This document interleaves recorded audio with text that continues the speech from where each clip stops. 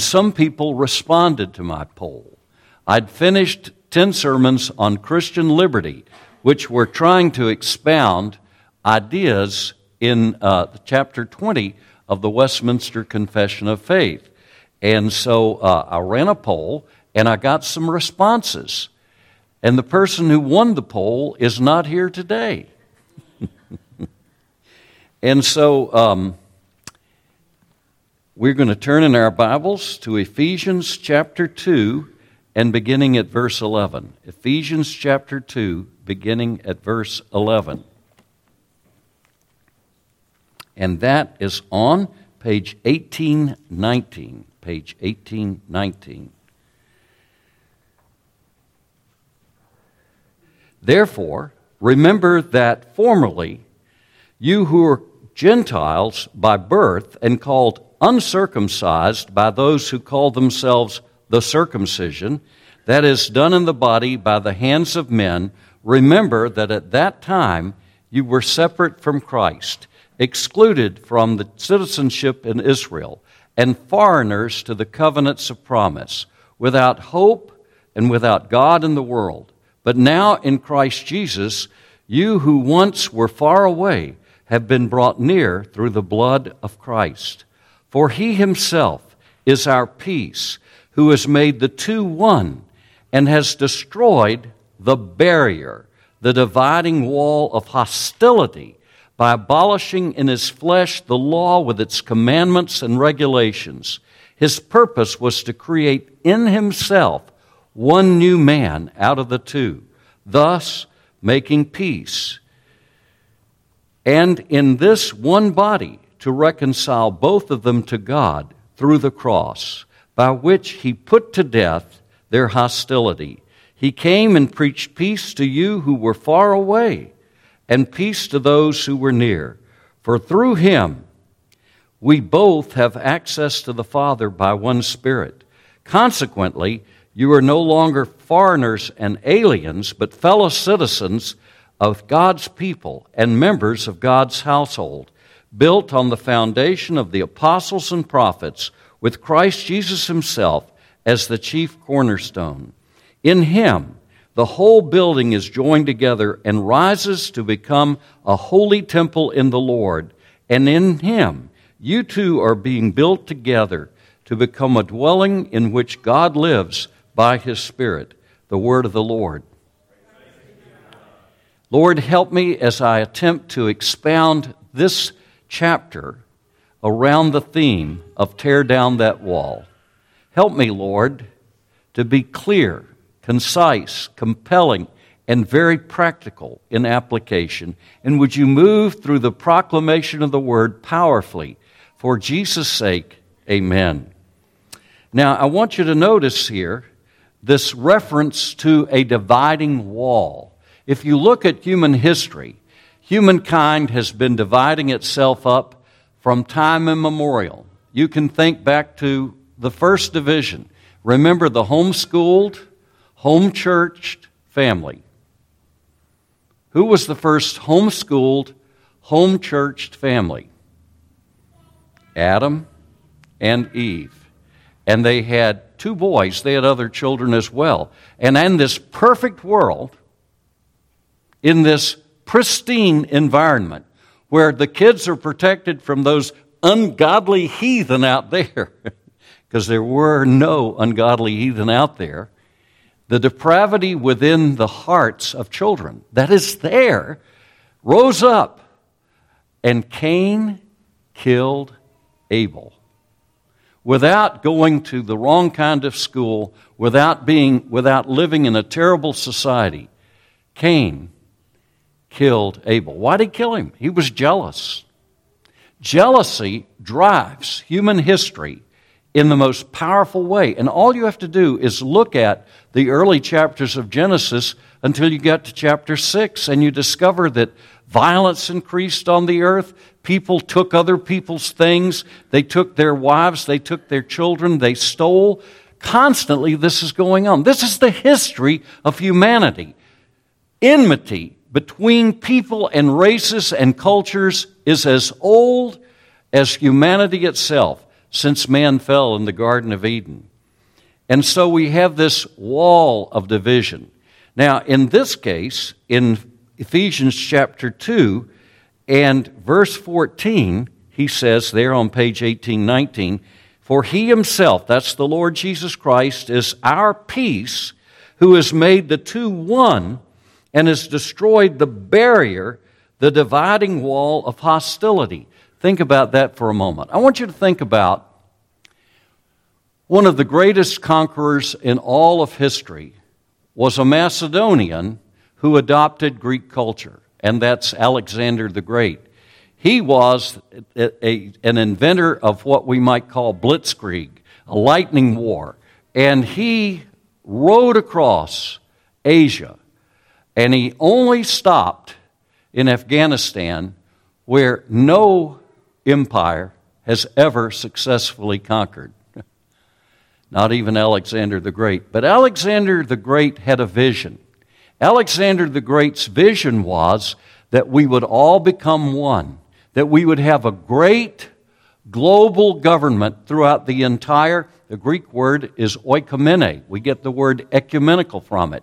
Throughout the entire known world, there would be one government, one set of laws, one culture, one religion, one language. God used Alexander, by the way, to bring about the Greek language, which made the spread of the gospel so easy.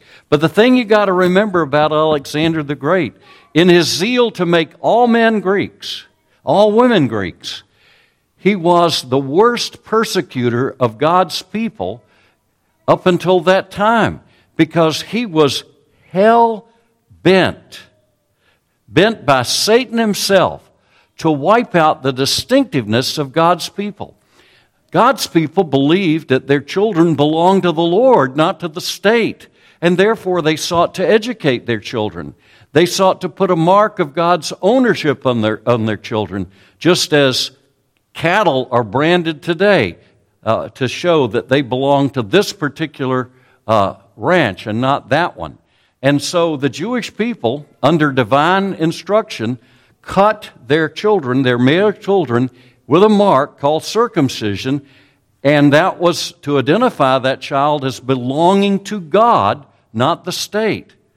And so what happens is, Alexander said, "No way, no way." And so his successors, eventually his empire is divided up between four generals, Cassander, Lysimachus, Ptolemy, and Seleucus. And under those generals, particularly the Ptolemies out of Egypt and the Seleucids out of Syria, persecuted the Jews terribly. And all you have to do is read 1st and 2nd Maccabees in the original King James Version of the Bible, which included those books, and you see unbelievable tortures.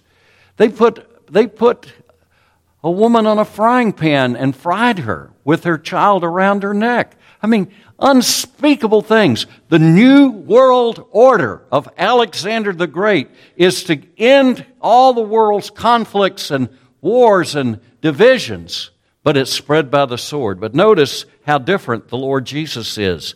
We're told in Ephesians chapter 2, verse 14, "He himself is our peace, who made the two one and destroyed the barrier, the dividing wall of hostility, by abolishing in his flesh the law with its commandments and regulations." His purpose was to create in himself one new man out of the two, thus making peace. And so this is striking. Instead of Alexander spreading his one world, new world order by the sword, forcing people to become one, Jesus does what? Jesus allows himself to be circumcised on the cross. That means he was cut off on the cross from the land of the living. Jesus takes the hostility and the enmity that is inherent in human nature, all of the jealousy that people have against each other. Why has he got that and I don't have it? All of that Jesus takes in himself. When he hangs on the cross, he is, in the words of Colossians, circumcised. He's cut off from the land of the living. And so rather than spreading world peace with the sword, forcing everybody to conform, Jesus himself submits to the wrongdoing and jealousy and enmity of this world and allows himself to be tortured to death. That's amazing. He does it. He removes that barrier, the dividing wall of hostility. Now, that's something else here that's interesting. Do you remember when Paul was arrested in Rome? What was the accusation against him as the Jewish worshipers grabbed him and were taking him and beating him and ready to stone him? What did they say he did? He brought Greeks into the temple. He brought Greeks into the temple. Did he bring Greeks into the temple? No. He did bring Greeks to Jerusalem, but he didn't bring them into the temple. There was a wall that was there in the Jewish temple that Herod had done the great remodeling program beginning in 19 BC. There was a wall that warned upon penalty of death, no Gentile may cross this barrier. There was a wall. There was a dividing wall. And you remember Ronald Reagan's words to Mikhail Gorbachev.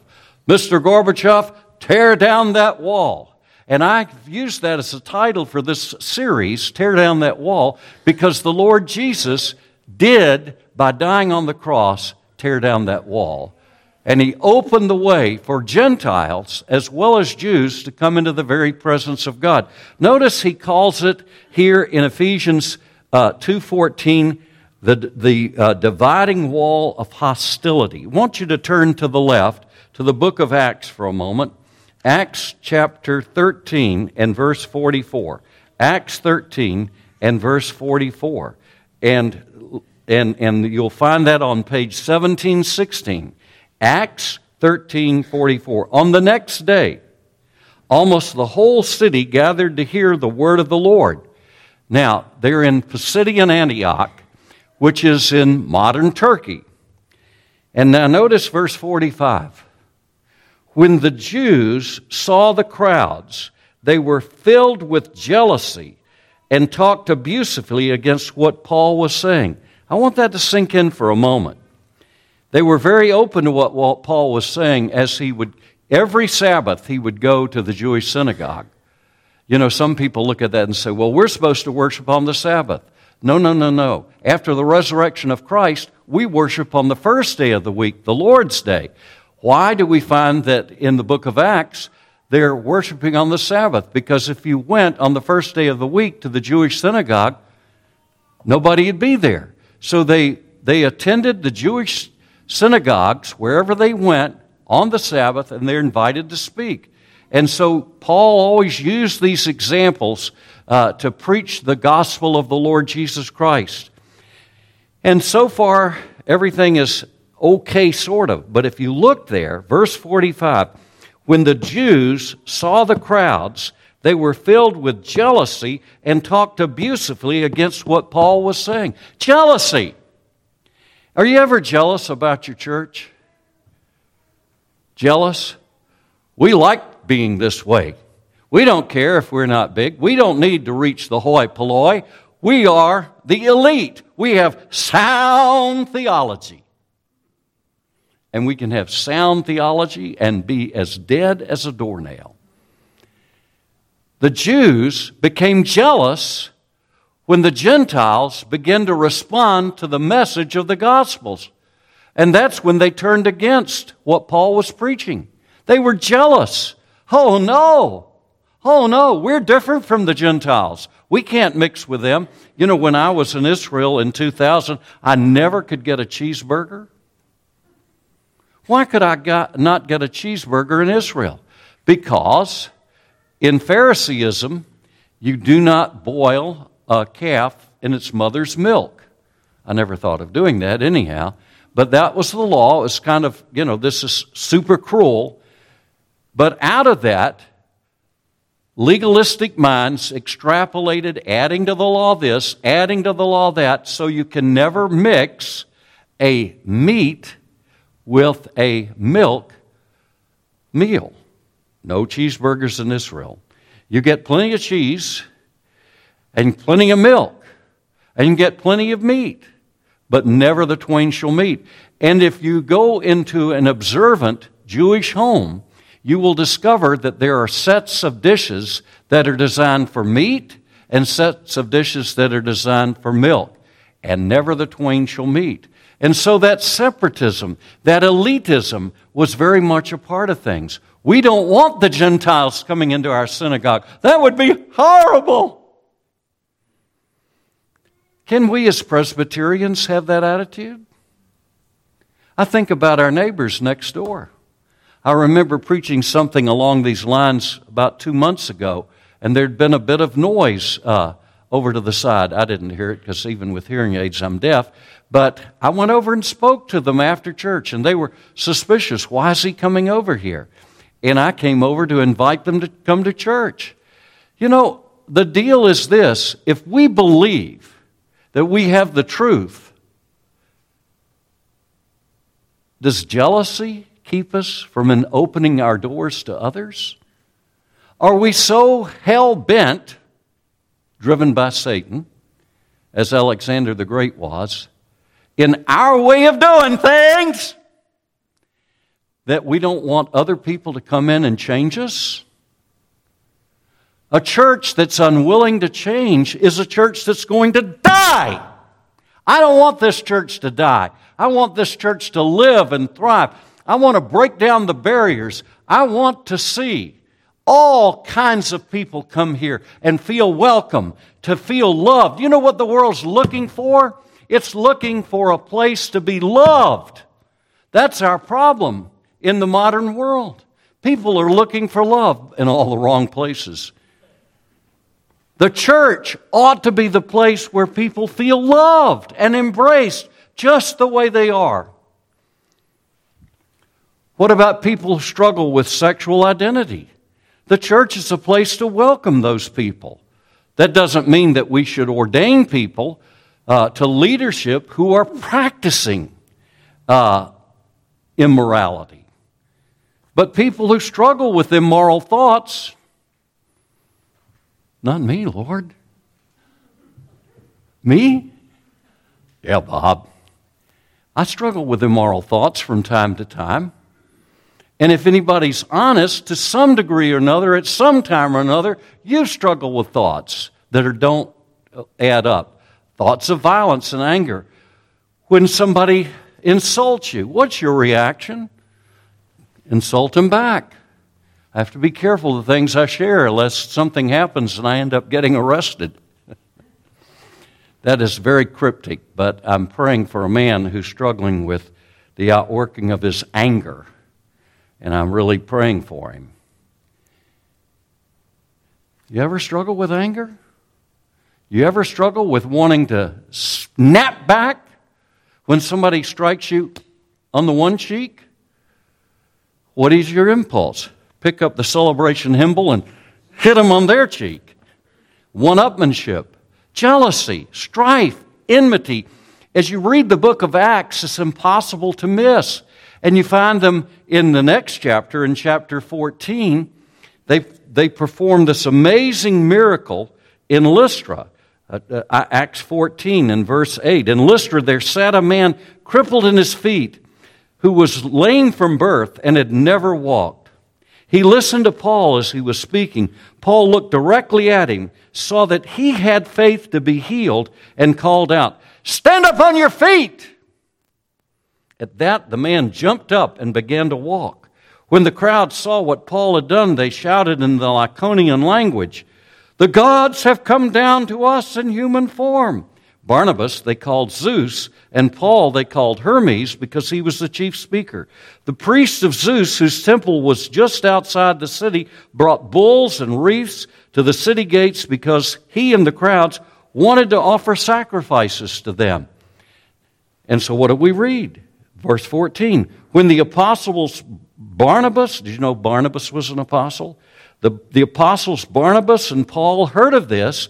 They tore their clothes and rushed out into the crowd shouting, "Men, why are you doing this? We too are only men, human like you. We're bringing you good news, telling you to turn from these worthless things to the living God who made heaven and earth and sea and everything in them. In past, He let all nations go their own way, yet He has not left Himself without testimony. He's shown kindness by giving you rain from heaven, crops in their seasons. He provides you with plenty of food and fills your hearts with joy. Even with these words, they had difficulty keeping the crowd from sacrificing to them. Now you see, they're all embarrassed. What has He done? He's left preaching and gone to meddling. Because idolatry, like jealousy, is embedded in the human heart. Wow. And so their gods, He's just insulted. He's saying that Zeus is no god. He's saying that Hermes is no god. He's saying that they did these miracles by the name of the Lord Jesus Christ.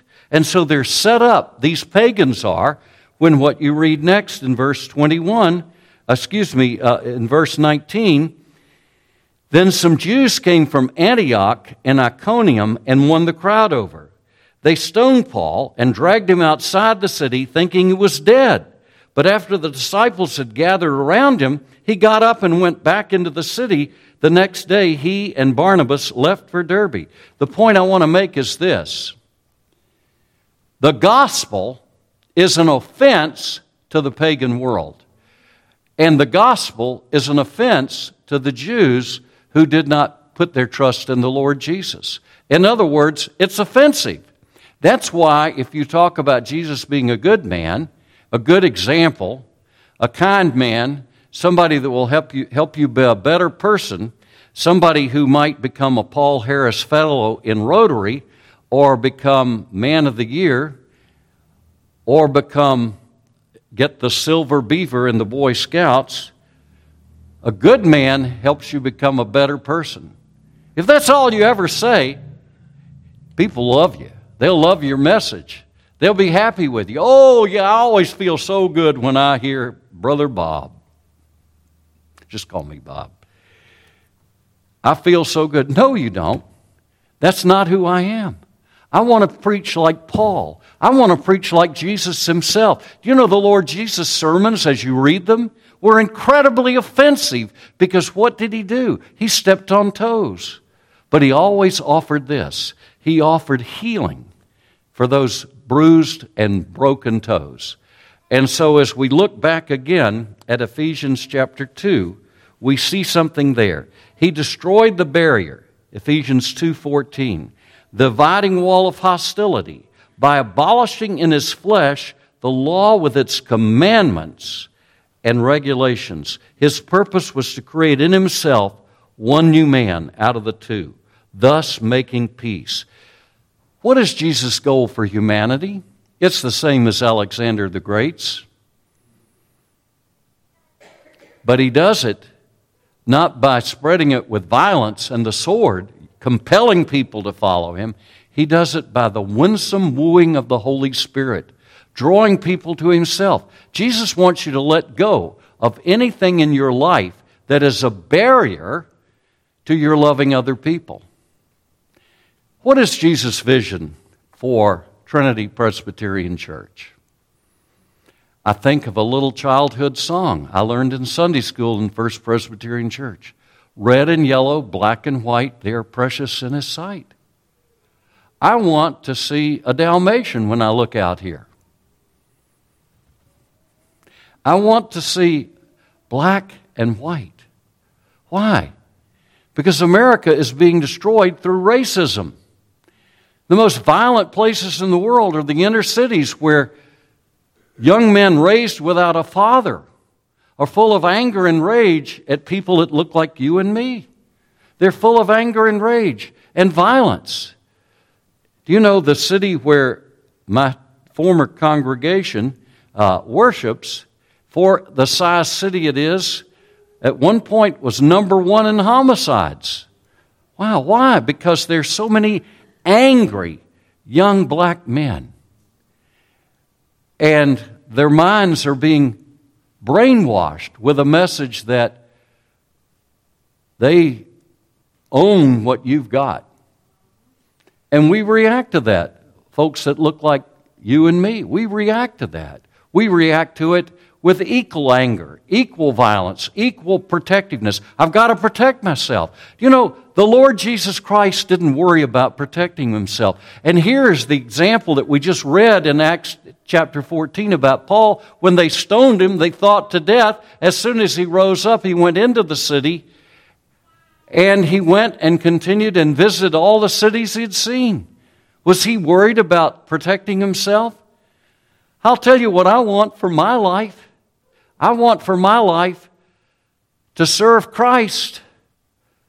And I'm willing to go into the worst neighborhoods in the United States, places in Chicago, in Memphis, in Washington, D.C., and tell people, God loves you, and I love you, and invite them into whatever church I'm serving or preaching in. God's vision for Trinity, to keep it from absolutely ending up in the cemetery, is what? Red and yellow, black and white. They are precious in His sight. Till we view black folks as precious in God's sight, the neighbors that are on our left and on our right. Till we do that, till we make people feel welcome. How do you make people of another race feel welcome? Well, the first thing is you demonstrate to them a self-sacrificing love. A self-sacrificing love, where they feel, I'm loved here. I belong here. Why do people come to a church and leave? Because they don't feel loved. That's my job, to make you feel loved. And how do I do that? By stepping on your toes. Because I do love you. Because I count it the highest privilege to be here. And so just as the Lord Jesus died on the cross to remove that wall, that barrier between a holy God and sinful human beings, and to remove that wall between Jew and Greek, because those were the great divisions. Remember, the Greeks were the ones who persecuted the Jews following Alexander the Great, worse than any group in the history of the Jewish people. Wow, because they said, your children belong to us. But the Lord Jesus died that the church would be one. You see it as we end here in Ephesians chapter 2 and verse 17. He came and preached peace to you who were far away. Who are those? Those are the Gentiles. Those are the Greeks. Those are those who were the greatest enemies of the Jewish people. And he says, he came and preached peace to those who were near. And he's referring there to his own ethnic group, the Jewish people. So what do we need to do? Well, if you want to sell this to Hispanics or to blacks, you can do that. Or do you want to make this place become an oasis of love, a lighthouse of love, a place where people come, whether they're poor and have nothing to offer, or whether they're rich and have much to offer, where they feel loved? I found love in this church. I don't know about you, but I found love in this church. That's why I love coming here, and that's why I love you. Because I know you love me. And that's the profoundest thing. Even our cat that our grandson left with us needs love. All sentient beings need love. And may this place be a place of love where every barrier of society is broken down, just as Jesus broke down that wall of division in the first century temple of God, where Jew and Gentile finally can worship together. The greatest enmity of people at that place, at that time, Jesus thus made of those people one. The model you see in the New Testament is people from Africa, from Asia Minor, from Asia, from Europe, Eastern and Western Europe, worshiping together. They worshiped together because they were an outlaw religion.